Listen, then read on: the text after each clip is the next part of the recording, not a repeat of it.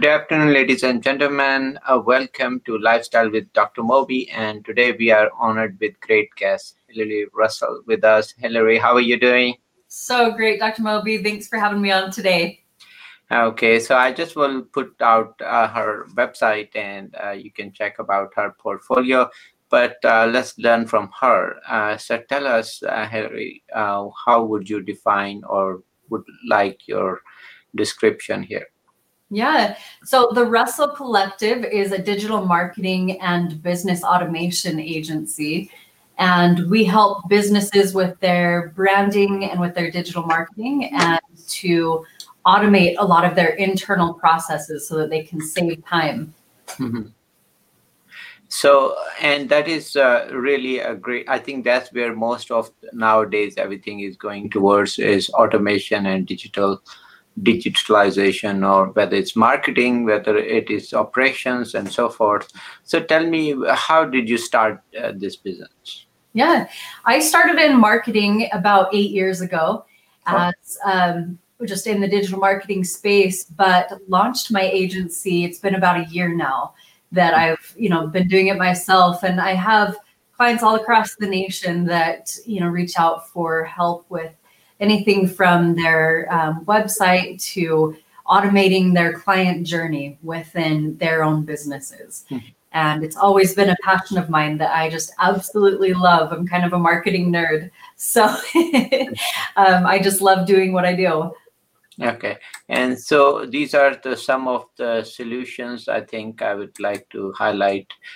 So tell me, which social medias do you deal with? Or Yeah. So with the social media, we work on every platform on Instagram, Facebook, Twitter, LinkedIn, YouTube, Pinterest, even, and really just do the best strategy for the particular business to help them reach their audience and their target.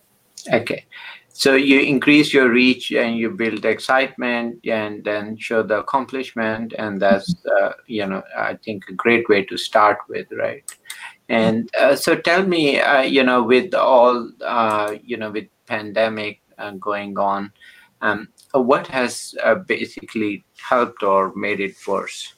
Sure. I think that with the pandemic in the past year, it's really forced businesses, regardless of what industry you're in, it's really forced businesses to adjust to, helping their clients online and being available more readily online.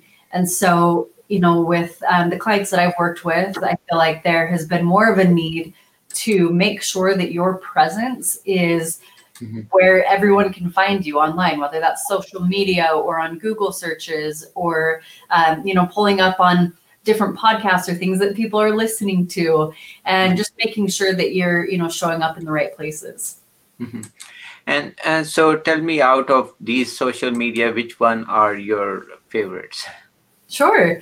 So for social media, I particularly love Instagram. I feel like that's one of the best places to reach a wide audience because you can use hashtags in your posts that a lot of other individual users will follow. So if you're making posts for your business, you can use little hashtags in the captions to make sure that you're pulling up in front of different audiences. And that's one of my favorite things. I also love the platform Pinterest because a lot of businesses don't necessarily use it as a traffic generator, but it is by far one of the easiest platforms to get traffic onto your website.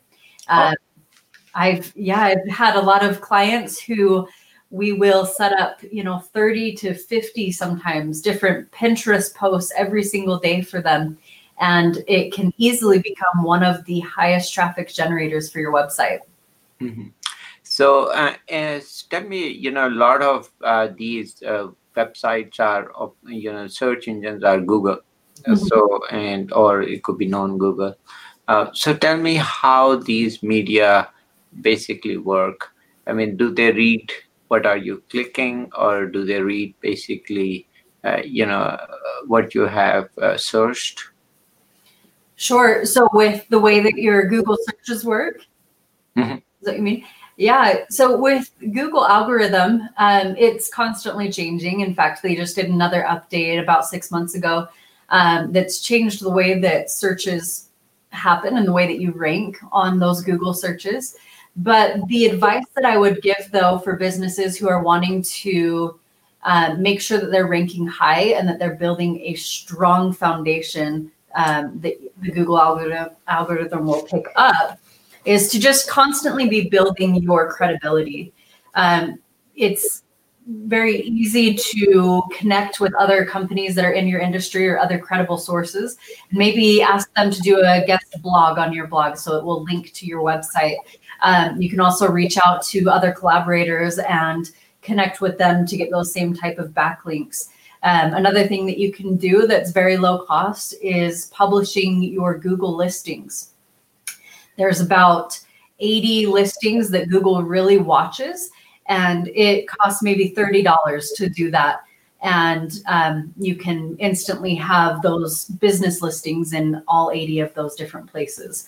So those are some of the tips that I would give for making sure that you're ranking high without spending a lot of money. Okay, so what you're saying is if you have business links out of Google and you're paying it, that's worth investment because it's going to they are going to highlight most. And the same I've seen with Yelp, or they want, so I've tried both Google, Yelp, and um, so now is Amazon also jumping on this? They do, yes. Yeah, if you are, if you're doing things through Amazon, there's different ways that you can boost your rankings there as well to make sure that you're pulling up in front of more people.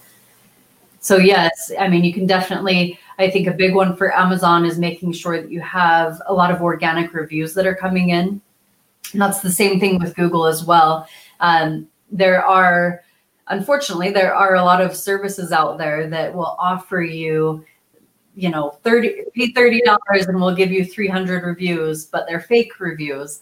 And Amazon and Google both will watch for those. And if they see that type of thing happening, they'll shut down your account. So, with Amazon and Google, I would recommend that you work really hard on getting organic reviews from your audience and from your clients that are really happy.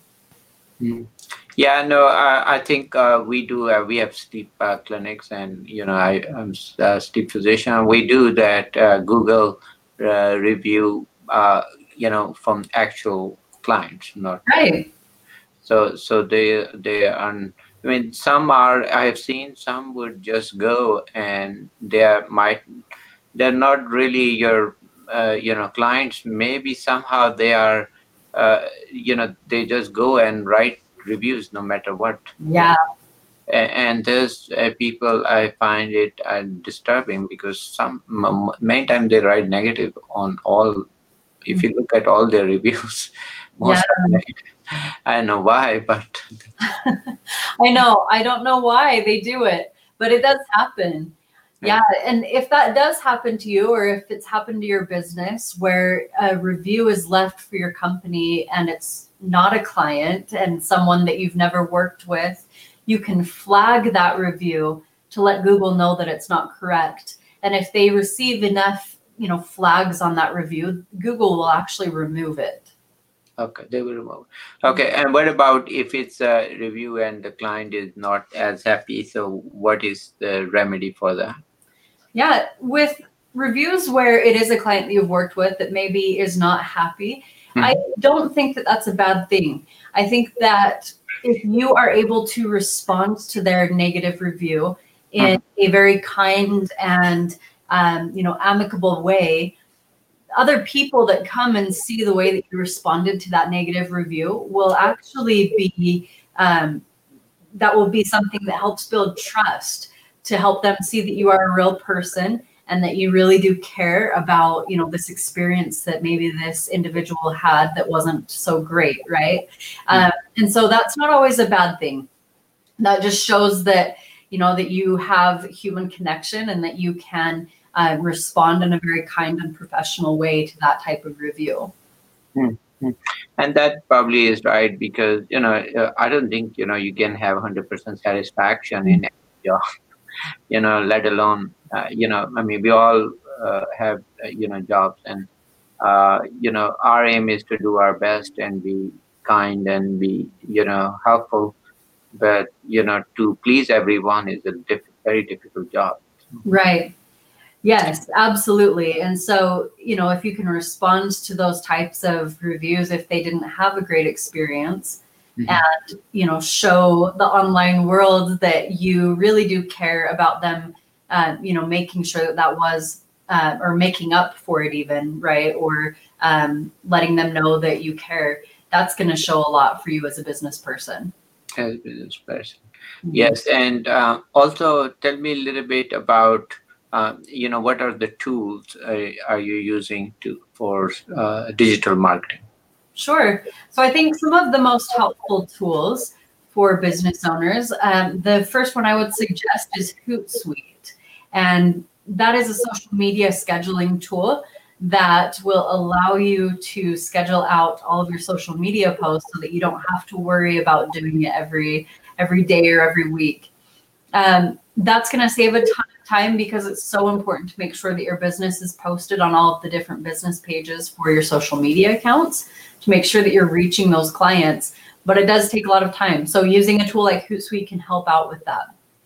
Another, oh, go ahead. Now, what is the name? I missed it. Hootsuite. It's HOOTSUITE. Okay. Yeah. Okay. Who's okay? I wasn't familiar with that. So they kind of post on your behalf to all these social medias. Right. So you can upload your content. So upload pictures and different things that you'd like to post, and it will schedule it out. So it will schedule it out across a certain amount of time. So as an example, I will usually schedule out posts on my different social media accounts for 3 months so that for 3 months I don't have to worry about posting anything. So that saves a lot of time. That is very good. Yeah. Yeah, that is very good. And what about, are there certain days where people read more social media versus other? Yes, I highly recommend posting in the middle of the week. That's always the highest received time to post. It's when people are kind of bored with their days, in the middle of the week, they're just waiting for the weekend. And so a lot of times they're scrolling through social media.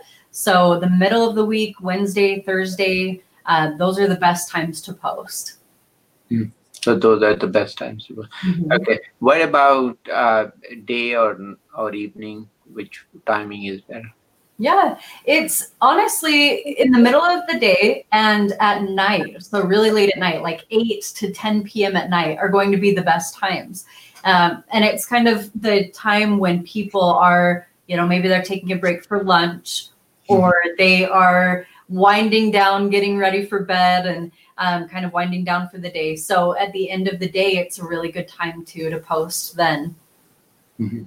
So what you're saying is they find it more interesting to scroll through social media because the week is not weekend and they are feeling that weekdays long, right? Right. Yep. Yeah. Okay. And so tell me also about what are the how effective or how cost effective digital marketing is. Yeah, it really depends. So you can be as aggressive on your marketing strategy as you would like.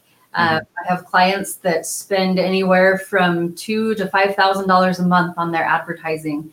But then you have individual businesses that are a one-man show, right? And Mhm. those types of businesses, it probably doesn't make sense to spend that much on advertising. And you are completely safe spending, a lower amount, maybe 500 or a couple hundred here and there, and that's completely adequate. It really depends. Your ad spend really depends on how aggressive you want to be with your advertising and how many, what result you want to achieve, how many people you want to get in front of. Mhm. Mhm. And also tell me a little bit about different markets. I know you've been dealing with a lot. Is it different digital? I have seen here in Northern Virginia, the digital marketing or digital footprint is more in downtown area, or DC, and a little bit suburb. But once you go a little bit past that, then it's not as strong. Or, there are people, but it's the traffic is not as strong. Is that true? Yeah, there's the nice thing about digital marketing is that no matter where you're located, whether you are working from an office building in the city or you're working from home on a home in the country, your digital presence can be global. And so that's the nice thing about marketing online is you are not restricted to a specific place. Your only restriction is how far you're willing to, push your message. Mhm. And the other thing is, I have seen certain generations, we have, so certain generations or people who are tech savvy, they will use more, of course. But Mm. those who are not into it, it doesn't reach them for some reason. So I have, we have few clinics in suburban areas, and even to do online forms for those population is very hard. They would just do paper. They would not even fill the forms online, or, Really? or even website. So there is quite a difference, how certain radius, and I think you can check it. Advantage is the digital footprints. You can monitor it very well, and you see how many clicks were done in this. I mean, everybody has that data.